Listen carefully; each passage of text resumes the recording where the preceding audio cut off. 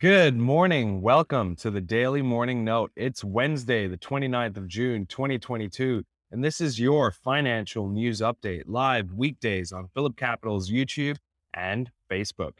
I'm Rashawn Gidwani, the presenter for Pitch Media.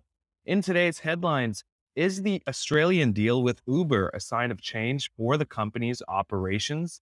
Let us know your thoughts. Let's begin.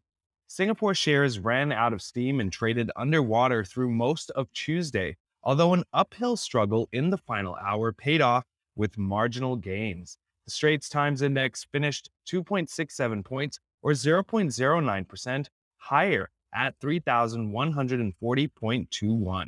Wall Street stocks tumbled on Tuesday as a gloomy consumer confidence report offset positive news about China's move to scale back COVID-19 restrictions. The Dow Jones Industrial Average dropped 1.6%, a loss of nearly 500 points to close at 30,946.99.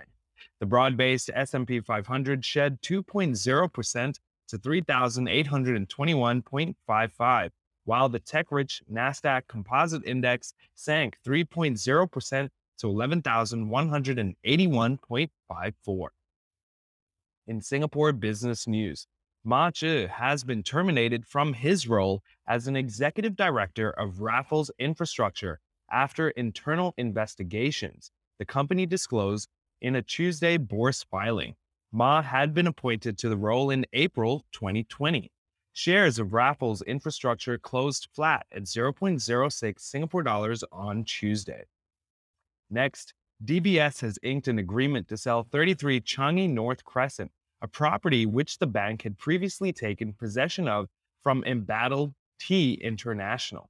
In a bourse filing on Tuesday, T disclosed that DBS has entered into a sale and purchase agreement with Applied Materials Southeast Asia for 33 CNC, with the completion expected to take place on or around July 18th.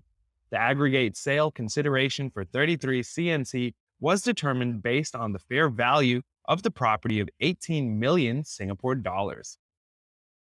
Next up, the 10-year average return for the July issue of Singapore Savings Bond soared to one of its highest at 2.71%, just a few basis points short of its last peak in November 2015. The first-year interest rate for the SSB stands at 1.69%, while its 10-year interest rate was offered at 3%.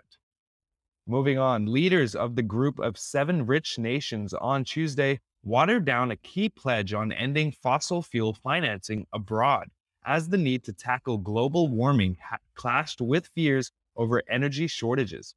The G7 countries, Britain, Canada, France, Germany, Italy, Japan, and the United States, ended a summit in the Bavarian Alps by reaffirming their goal to reduce reliance on dirty fossil fuels and speed up the green energy transition. But after 3 days of haggling, they also agreed to allow public investment in new international fossil fuel projects under certain conditions, as countries scramble to break free from Russian oil, coal, and gas following the invasion of Ukraine. Moving on, the U.S. trade deficit in goods narrowed in May as exports increased, suggesting that trade could contribute to economic growth this quarter for the first time in nearly 2 years. The goods trade deficit fell 2.2% to 104.3 billion US dollars, the Commerce Department said on Tuesday. Next up, Uber Technologies and Australia's main transport union agreed on Tuesday to back a federal body that enforces minimum pay for the company's drivers, joining a global thawing of relations between the ride-hailing giant and industrial bodies. In a joint statement, Uber and the Transport Workers Union said they signed an agreement to support an unspecified federal body to set minimum and transparent enforceable earnings and benefits and conditions for platform workers. That's all for today. In the description box, please find a link to a survey we've created so that we know how to improve the show. Please like, share, and subscribe for more. Thank you, and see you again.